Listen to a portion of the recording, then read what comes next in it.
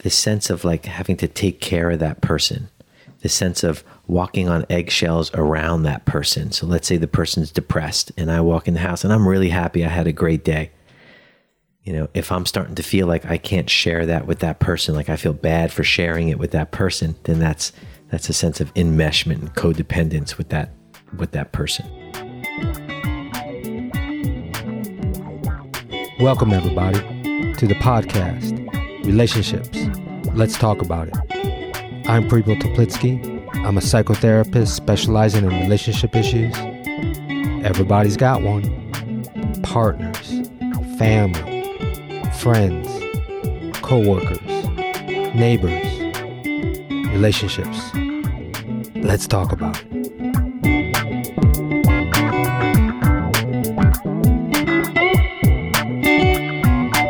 Welcome everybody to this episode of Codependency. Yes, and I have a conversation with a reoccurring guest, my dear friend and colleague, Corey Costanzo. And we take a dive into the topic of codependency.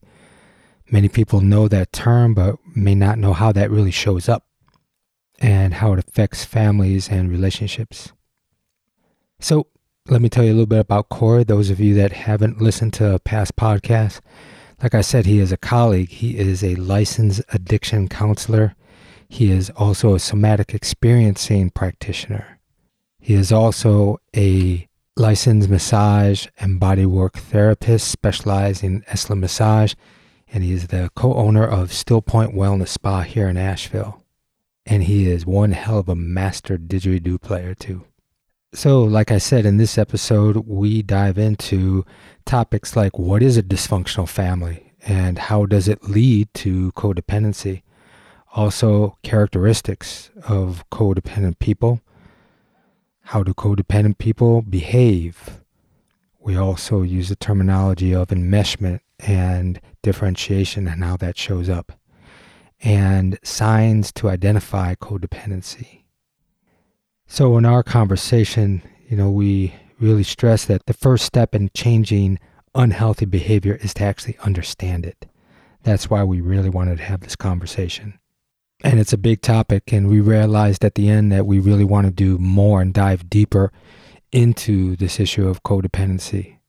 So there will be more podcasts to come with Corey on this subject. Okay, folks, so here we go. Codependency. Let's talk about it.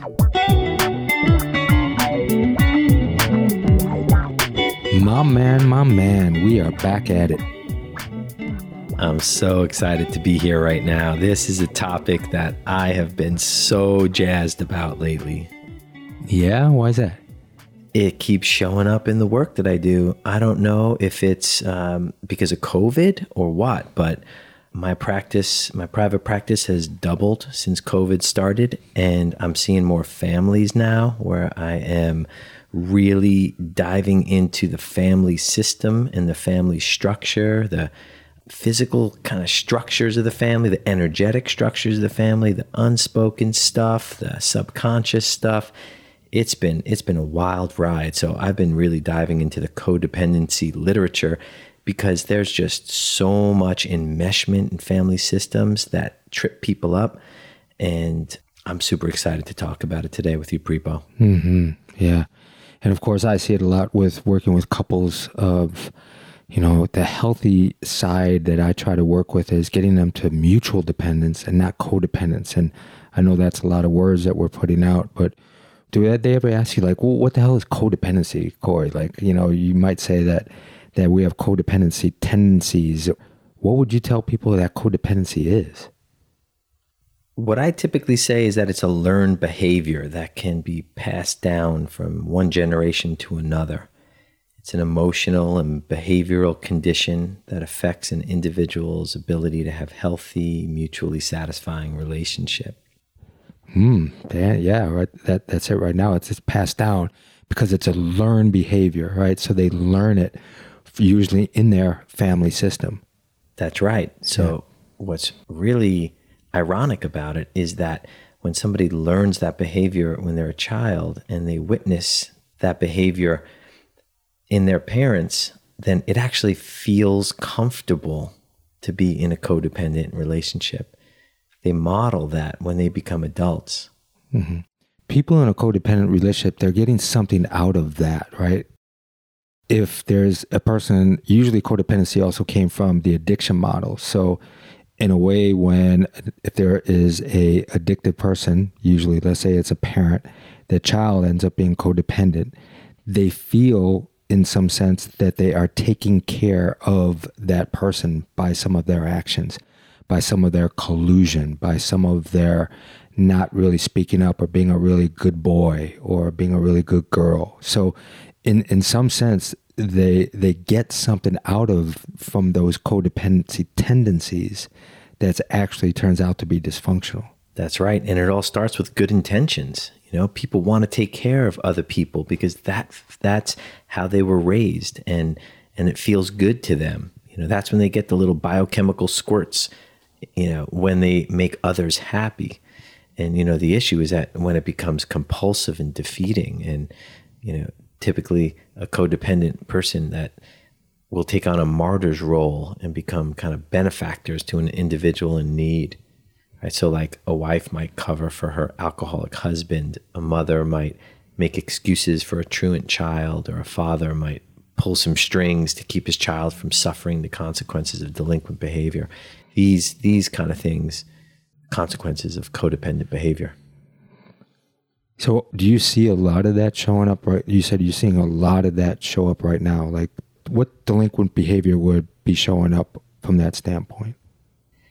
I would say the kind of behavior like drugs and alcohol, and, there's an age-appropriate experimentation with drugs and alcohol from teenagers. And that's one thing. But then when you have a teenager that is staying out all night, not coming back, that's taken it to a whole new level. When you have a kid that's failing out of school because they don't want to get out of bed because they're hungover from the night before, that's considered truant behavior, and that's when there's a real problem. So does that also mean that, let's say an adolescent teenager is doing that, if the parent's not really naming what's causing that behavior, like in the dysfunction of the family, then they're just pinning it on the kid's behavior, right? As opposed to the cause might be, not being able to speak about what's really going on in the family. If there's substance abuse, if there's a lot of conflict, potential divorce in the family, like those are the dysfunctional issues that's not being addressed and talked about, but just the behavior now is focused. And that's the loop of also the codependent from the parent standpoint, because they're not even addressing their own issues. And I see that so often in family systems where there'll be tension in the family system. So this is like energy psychology. There's tension in the family system, and it winds up coming out sideways. Many times parents, they keep secrets, and they might not overtly share with the children that they're having issues, and then it winds up coming out sideways because kids feel that stuff. And if there's not proper attunement between the parents and the children, then it's going to come out in some other way, because it's hard to be around parents that are going through so much conflict and they're not naming the conflict. It's almost, there's a tension inside that needs to get released or relieved in some kind of way. So yeah, just imagine a teenager that takes his first hit of weed or first shot of tequila, and all that tension just slips away within the matter of seconds. So what would be the healthy pattern to try to find that relief in those instances instead of going towards unhealthy behavior like substance? I would say parents getting their shit together. I would say parents spending time with their children. Yeah.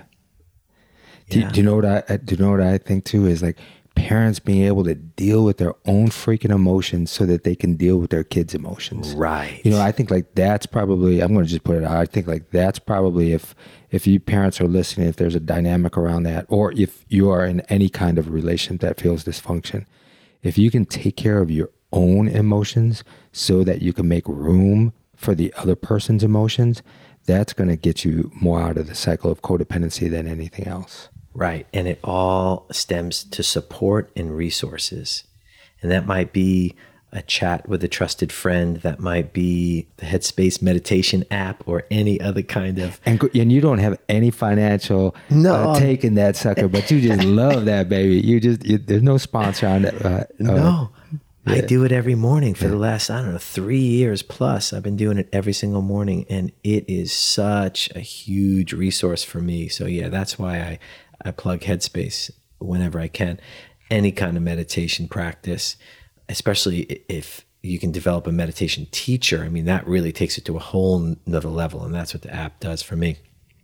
But I want to talk about dysfunctional families for a moment, because it's good to just kind of have an idea of what a dysfunctional family is. So a dysfunctional family is basically one in which members of the family suffer from fear, anger, pain, or shame that's ignored or denied. Anger, pain, shame, fear, that's denied. So that's not brought up, not talked about, not named. Okay. That's right. Yeah.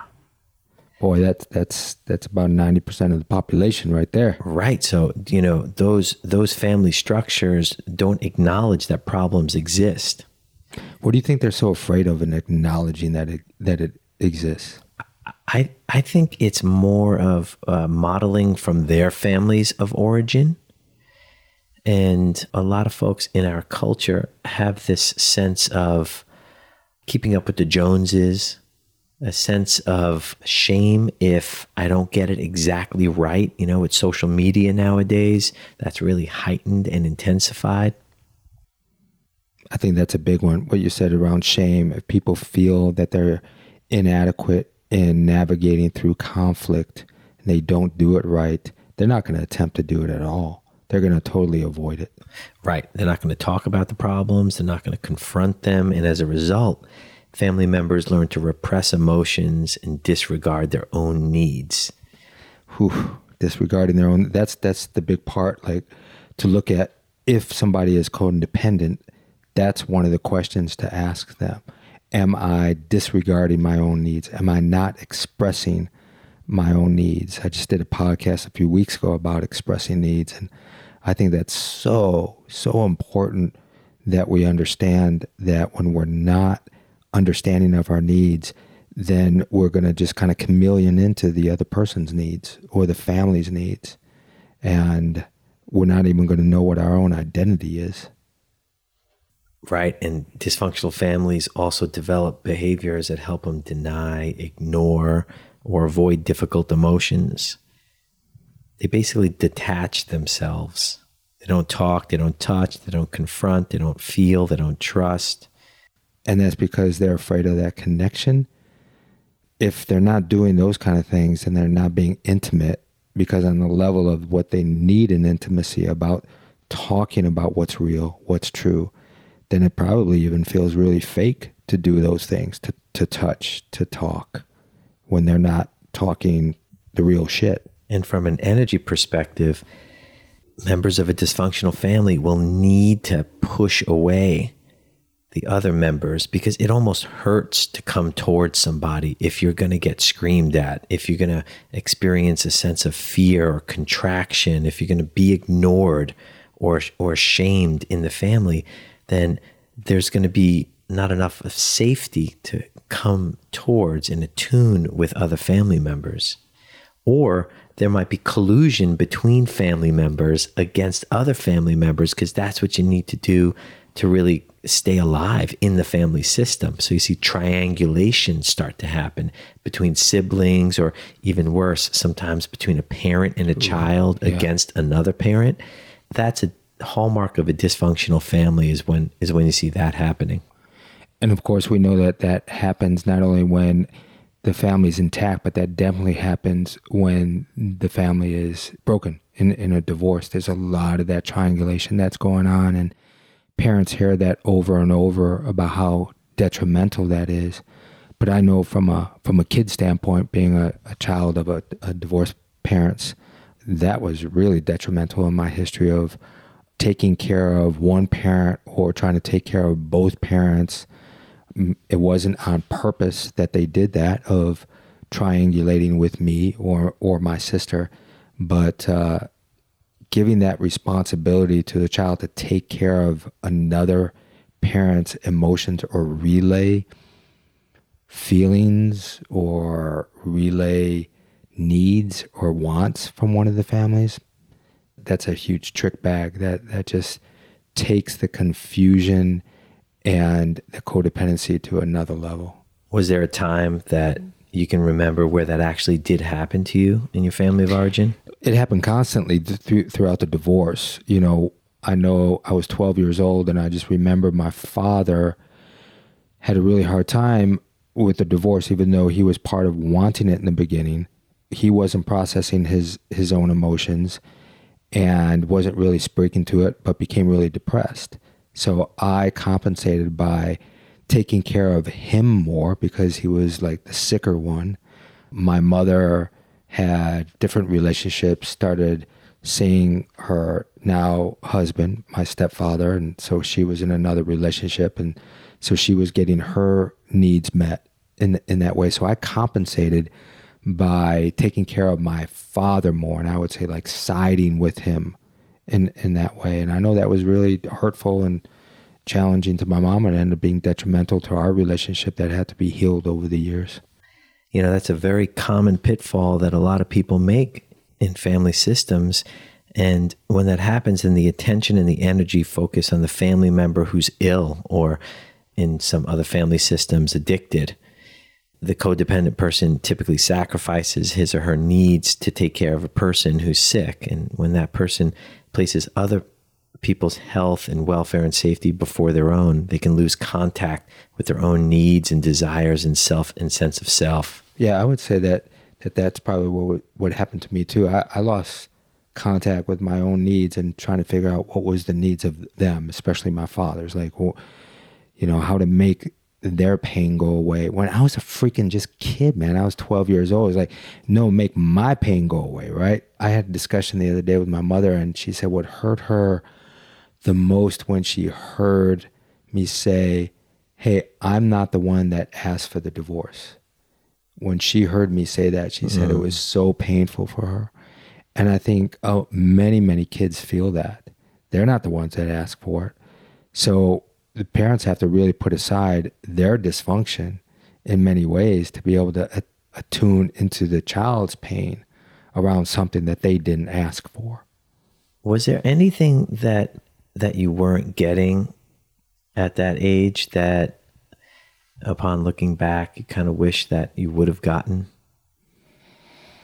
Well, yeah, I think in some way, you know, some more adult energy around taking care of me and my emotional needs.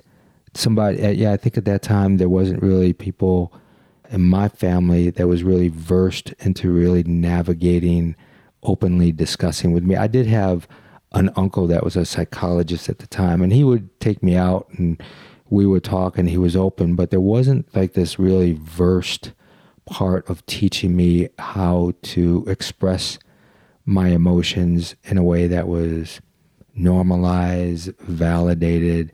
I never felt like what my underlying anger was validated. So I think that what I really need that I didn't get was some attention around my acceptance from an adult standpoint of what I was going through.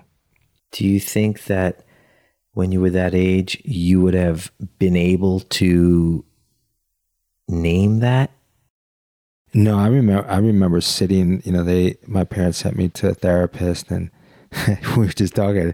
You know, I did what you experience at times with teenagers, and I didn't talk. You know, like I spent the whole session I never learned how to talk about my emotions in that way, in a safe container. So I would have loved to have that more growing up so that I can do that at times of, let's say, crisis.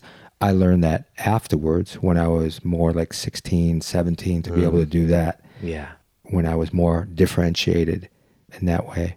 But no, I didn't learn that. Yeah, when I work with teenagers in families that are going through divorce or dysfunctional families, many times building rapport with that teenager is where the work is at. And I'll spend months, having weekly sessions with a teenager where, we're talking about things that he or she really enjoys doing.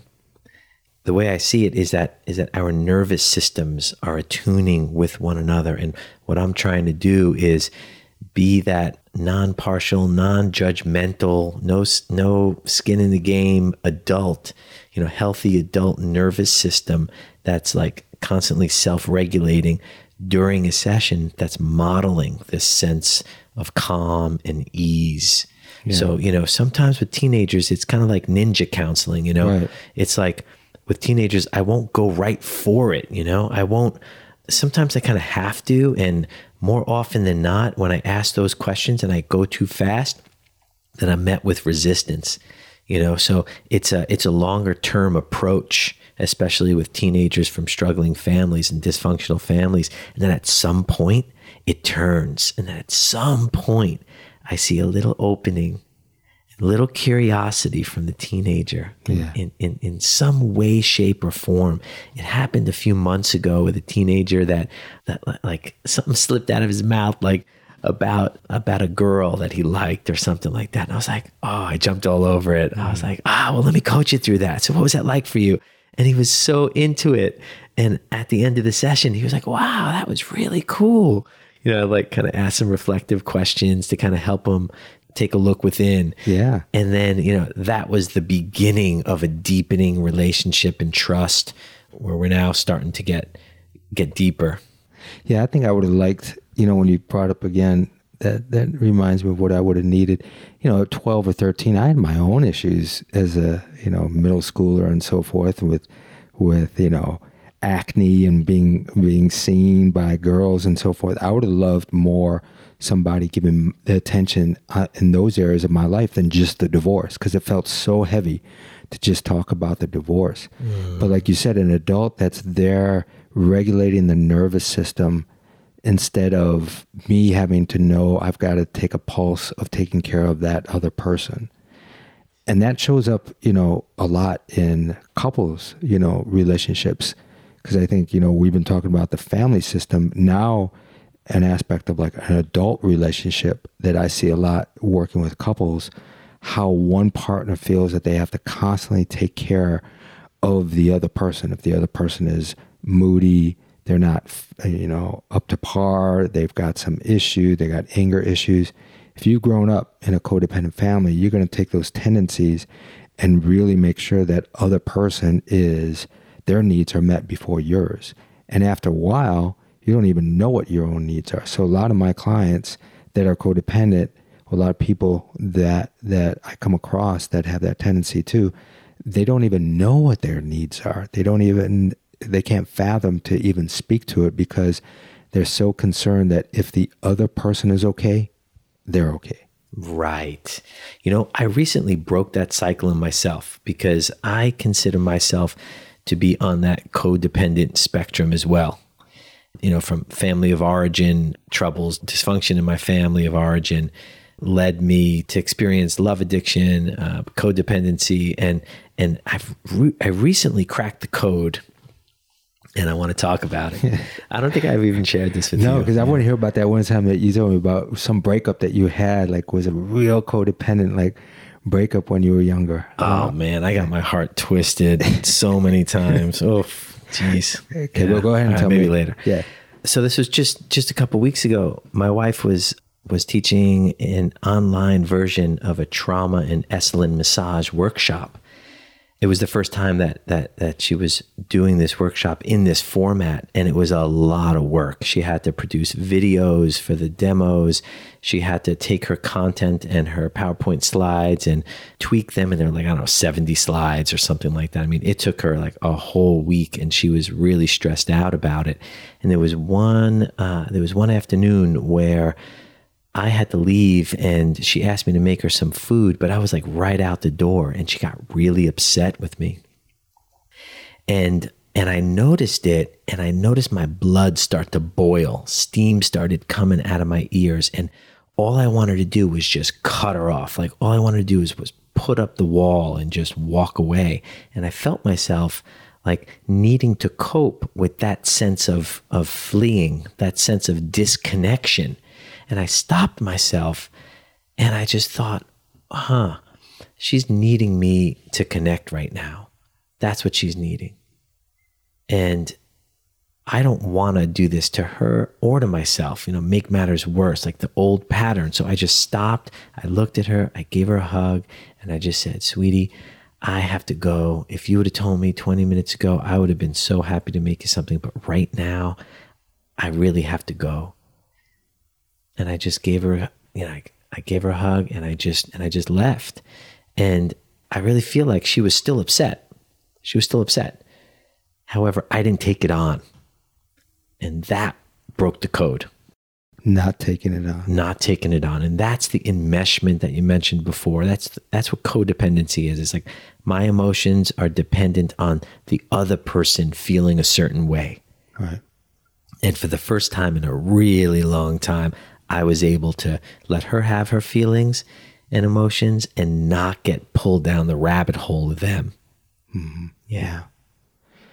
That's such a wonderful experience when we can just witness our partner or somebody close to us, their own emotional world, without trying to fix it, change it, make it better. I tell people, it's like, bypass them. Don't try to reduce their anxiety or their disappointment or their upset, and just go and self-soothe your own self so that you can witness the other person's emotions. Because right there, that's what's called, folks, differentiated. It's getting out of the enmeshed cycle. It's a healthy sense of yourself so that you can stay connected to the other person. And that's holding on to yourself. It's not holding on to them to feel better. Yeah. One thing that we didn't mention, and we probably should have right in the beginning, is that codependency doesn't only happen in family systems where there is a person who's addicted to drugs or alcohol. It also happens with people that are experiencing chronic pain and suffering, and also mental illness. Yeah. Can you speak to that a little more? Like, let's speak to the one about mental illness. When there's a identified person in the family that has a mental illness, how would codependency show up in that way? The sense of like having to take care of that person, the sense of walking on eggshells around that person. So let's say the person's depressed and I walk in the house and I'm really happy I had a great day. If I'm starting to feel like I can't share that with that person, like I feel bad for sharing it with that person, then that's a sense of enmeshment and codependence with that person. Right. Yeah. So what would that person do who wants to share that? They find different avenues to have that relationship with other people that they feel acknowledged and validated, get their own self-soothing, because I think that it could be a real challenge when you feel kind of trapped that you can't share your joys because somebody else can't feel them, or they're going to make it all about them and not acknowledge or inquire into your own joy. So one part is to make sure that you do have those other connections so that you're not so focused and wedded to getting some type of acknowledgement from a source that will not be able to give it to you. And you see that a lot in dysfunctional families where there's a sense of isolation. So yeah, it's really important for partners and for kids and the adults in the family to really have their own lives, have their friends and things that they like to do that's outside the house, that's outside the relationship, going on a hike or whatever it is, either alone or with a friend or something like that. Yeah. Well, it's a big decision with people, let's say they're in partnership, when, one person kind of puts their foot down and say, I am going to have other friends. I am going to go and be in a book club. When the partnership is so enmeshed and so codependent that one partner feels if there's other connections, that's a tremendous threat to the relationship. If you're in that kind of relationship, you got to really take a look at that. And you're not moving away from the relationship if you're creating other connections. What you're doing is you're trying to bring health into that primary relationship by having those other connections, so you can bring more of a healthy sense of yourself in your primary relationship. That's right. It brings juice, you know? My wife Robin just recently started taking a pottery class. And when she comes back from that pottery class, she looks so good. She's got a huge smile on her face. She's wearing the overalls and she's got all sorts of clay all over her. And she's vibrant. She's glowing. And I find that very attractive. Yeah. In fact, by her doing that, it helps me to want to kind of find the juice for myself in my life. Were you ever, when you were younger, in other relationships where that was a threat to you? When your partner would be doing something that had nothing to do with you? No, never. Yeah, when I was a teenager, I went through that, the jealousy phase and all that. But there was a point in my mid-20s where I really realized that being jealous and possessive is just not the way to a happy life and a happy relationship. And I really let that go. And I had more the mindset that, like, I'm just going to let my partner do what my partner needs to do. And if my partner comes back to me, then great. We'll just keep growing and moving together. And if my partner turns in another direction, then I know that that's not the ultimate partner for me. And I'm sure at that point, that's about working on yourself to get self-worth, that sense of self-confident. That's right. Because when we don't have that, whatever you just said, which is, I'm okay if my partner, I will be okay if they choose another direction. People that are so enmeshed and codependent, they don't feel that because they don't have that agency and sense of themselves. So working on self-worth is so vital in order to get out of the codependent enmeshment. That's right. Some other characteristics of codependent people are an exaggerated sense of responsibility for the actions of others. How would that show up in some ways? An exaggerated, you said, sense of responsibility for the actions of others. Right. It's like if I'm a parent and I've got an enmeshed or codependent relationship with my kid, then it's like, okay, if my kid gets an A on the test, then I feel really good. If my kid gets a C on the test, I feel angry and like I'm not a good enough parent. Right. I didn't do enough. Yeah. That exaggerated part, I think, is key. That cycle of ups and downs around something that should get a normal understanding is really exaggerated. Yeah. I think also a tendency to, let's say, confuse love and pity with the tendency to love people that they can pity and rescue. That's a interesting one, because a lot of people go after the person that they really pity and they think that that's love, and they try to rescue them, be the hero, and that never works out well at all. That's right. At some point, that strategy is going to crash and burn. Mm-hmm. Yeah, there's also, a tendency to do more of their share all of the time. So like picking up the slack of whatever it is in the household chores, or being a workaholic because they feel that they have to pick up the whole slack of the financial responsibility of the house. Right. And then they become hurt when people don't recognize their efforts. Yeah, that's a big one, right? That martyrdom. Yeah. Yeah. And one of that is they're not even asking for themselves to be recognized. I think it is good to have that appreciation practice in people's families and their partnership, but when we're not asking in some way to be recognized or to have that part of the relationship, that comes a low-grade resentment, and therefore there is that underlying codependent tendency. problems with intimacy and boundaries. That's also a hallmark of codependency. Yeah, you know, I think a lot of codependency shows up in people's sex lives. I love giving this example. It's an innocuous example in somebody's sex life, but when, let's say, two people are spooning in bed, one person spoons the other person. Let's say that person that has been spooned moves away, and the other person feels like, gee, and they just turn over and they huff and puff and they don't say anything. Right there, that's codependent. As opposed to if you're the one that spooned that other person and they moved away, a differentiated moment would be to say, hey, I just want to check in you right now. I just spooned you. I just pressed up against you. You moved away. What I'm making up in my mind is you don't want me to touch you. You don't want to have sex. Can you tell me what's going on? Like, that is a huge different scenario of codependency and enmeshment. Right, and that happens such in a normal.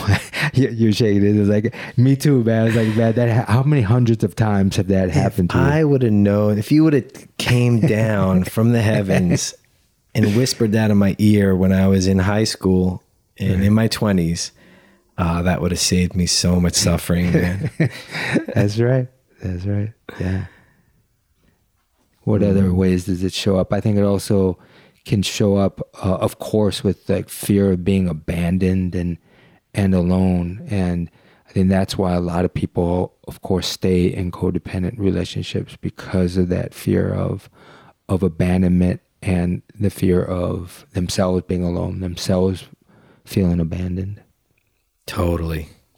Anger. When a lot of anger chronically comes up, that's a good sign that you might be on that codependent spectrum. That's just a spectrum. Also, I just really want to name that. You know, I mean, some of it is normalized. I mean, we all get angry, but like difficulty making decisions. I know I have difficulty making decisions, but if I'm chronically having a difficulty making decisions, that means I don't know a sense of myself, that I'm maybe thinking, ooh, I shouldn't do that because my partner might get upset, or it might not get the approval of this person, or maybe I'm going to make the wrong decision, instead of just making a decision and then making another decision based on my decision. Yeah. Right. Yeah. So that shows up a lot when people are paralyzed in moving forward in their decisions. Yeah.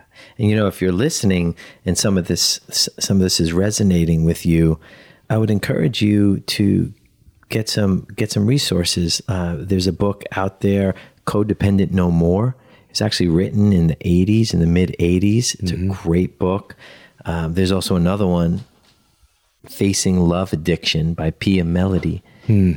That's another great one. Yeah. This Al-Anon also is a wonderful resource that I point people towards all the time, which is like 12-step model of recovery for people who have had addicts in their lives, that they need some help navigating those relationships. So if family of origin, if there was an addicted household that you grew up in, or if right now you have a partner that's battling some addiction or mental illness or chronic pain, and it's, you know, causing some disharmony in the family system or in your life, check out an Al-Anon meeting. They have them online now, and you know, this framework or context can really help you to really understand what's going on. It really helps people stay on their side of the net, I call it. You know, to know what's their stuff and what's the other person's stuff.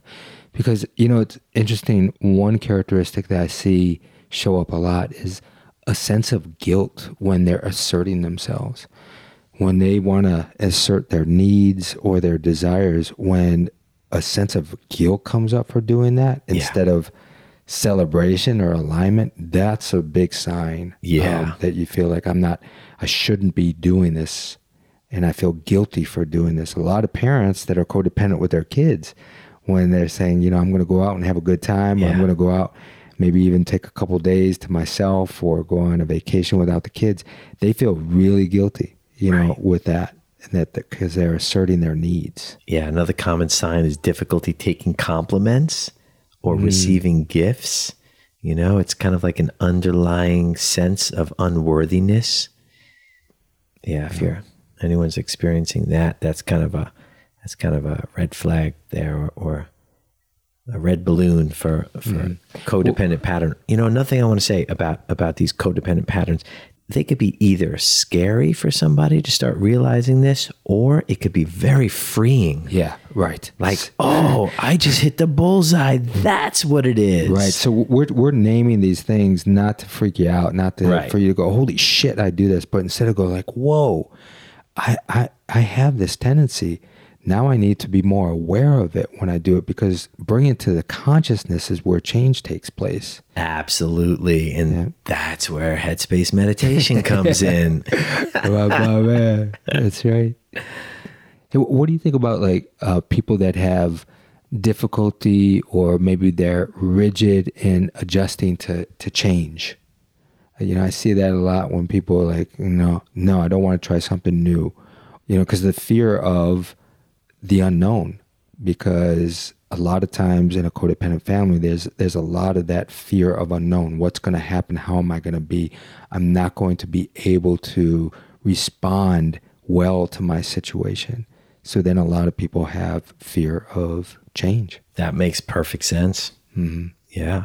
I mean, we didn't even mention that if you've ever lived with someone with an alcohol or a drug problem, or you've ever experienced domestic abuse, someone's, in relationships, physically hit you or belittles you, emotional abuse. I mean, that's some of the big hallmarks of signs of codependency. Yeah. I mean, even right now, we're trying to get out of our codependent relationship, even with our government in some way. We're realizing that, Big Daddy's not always going to be there to save us in that way. And, we see that with aspects of racial injustice or climate change, that we have to take it upon ourselves to feel what we need to do ourselves to exert our needs, and not, again, depend on, because in some way government is the big parents. And if we just rely on them to do the right thing, then we're giving away our power. And I think that's what happens also in codependency, is giving away our power in that way. And that's showing up a lot. Yeah, and getting involved in local government is a great way to take power back, man. Did I tell you I did that a couple weeks ago? Yeah, you funked out on, we were going to do a podcast, and you canceled out because you said that you had to speak at the... Yeah. I went and I knocked it out of the park, man. I got up in front of the commission. I spoke my piece, and sure enough, there was a 4-3 vote for the big 155 unit development that was gonna be put up on my cute little old country road that I live on. Got struck down. Wow. Yeah, man, it was amazing. I'll tell you the details later tonight. Yeah. Good. That was like on the news and all that. It was pretty cool. Yeah, so I felt really, really empowered. Yeah.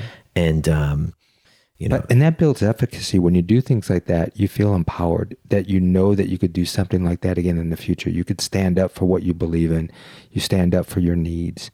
And I think when we do more and more of that, we know that we can do more of it in the future, and we encourage other people to do it. Yeah, I mean, it's cliche, but baby steps to success with that, You start with, once I started to start with just little things where I was standing up for myself, more and more and more, I developed the self-esteem, to be able to really stand in my truth and stand in my power.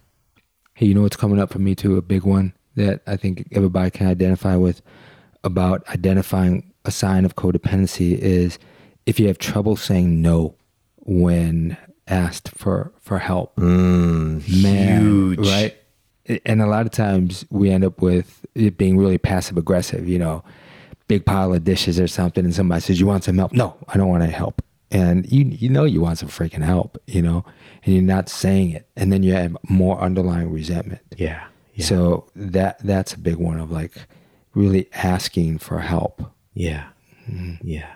And sometimes it's so tricky and sneaky, and it just comes out of nowhere for me, I said earlier, I've got the key that kind of cracked the code to my codependency in my relationship. And also I'll say that it sneaks back in every now and again, Absolutely. So it's just really being able to be aware of this stuff. And, again, like there's a spectrum, you might just touch into some of these, some of these things that we're talking about might resonate with you. You might align yourself with a few of them. It's more about being aware of when this is happening in relationships. And that's how I think you could really use the information in this podcast and this conversation as ways to make your relationship better, is just by the simple act of turning towards what's happening in your relationship and just using the self-inquiry process. Like, how do I feel right now? How did that interaction go with my husband or with my wife? And especially like turning towards the uncomfortableness, right? Right. Going towards it, because that's the part of the codependency that we tend to go away from when it gets uncomfortable. And we were talking earlier, we're throwing a lot out at you. I know that maybe people's heads are really swimming. There's a lot of information. But one thing that you and I talked about was like making more of a series of episodes around codependency and really breaking it down a little bit more so people get much more of a micro look at it and different parts of it. So we're going to be doing more around codependency because, as you're saying, it shows up so much in people's lives. And it can help so many families out there, understanding these patterns and dynamics and, understanding the antidote to them, where to go from here. That could be the next one, where to go from here. I recognize I've got some codependent patterns happening in my relationship and in myself. Where do I go from here? Yeah, that's a great one. For sure. I'm so excited about this topic. Yeah. I'm really excited for the next one, Prepo. Cool. Well, I know where we're going to go from here. I'm in a codependent relationship because after this podcast, you can buy me dinner. I'm so excited. That's right. We're going to give me a grass-fed beef steak right now. Yeah. Yeah. I'm so excited. It's been a long time since we've shared a meal together, and I am happy to take you out tonight, buddy. Thank you. All right, brother. Hey, I really appreciate you venturing on this with me because like we said, it's a topic that we need to put attention to and we need to transform it in our lives. Yeah. All right, Prepo. Love you, man. I love you, baby. All right. Thanks, baby. Bye-bye. Hey, everybody. Thank you for listening to this episode. And before we go on, I want to mention a few things. It is really challenging right now with a lot of stress. There's a lot of worry in people's lives all around, health issues, financial, work, global issues. So this is one reason why I made a guided meditation specifically to help people relieve that stress. So you could check out my website at prepo.com, and I have a few guided meditations up right now that I think will be really beneficial to help you through some of these challenging times. And there's going to be more to come. Not just challenging times, but also more guided meditations. And if you're interested in my counseling and consulting services, you can go to my website, prepo.com, and you can hit the contact page and leave me a message and we'll talk about it. Also, don't forget to leave us a review if you're listening on Apple Podcast. Also, find us at Prepo Teplitsky on Instagram. Thank you, everybody. Wherever you are and whatever you're going to be doing, I hope that you make yourselves a beautiful day.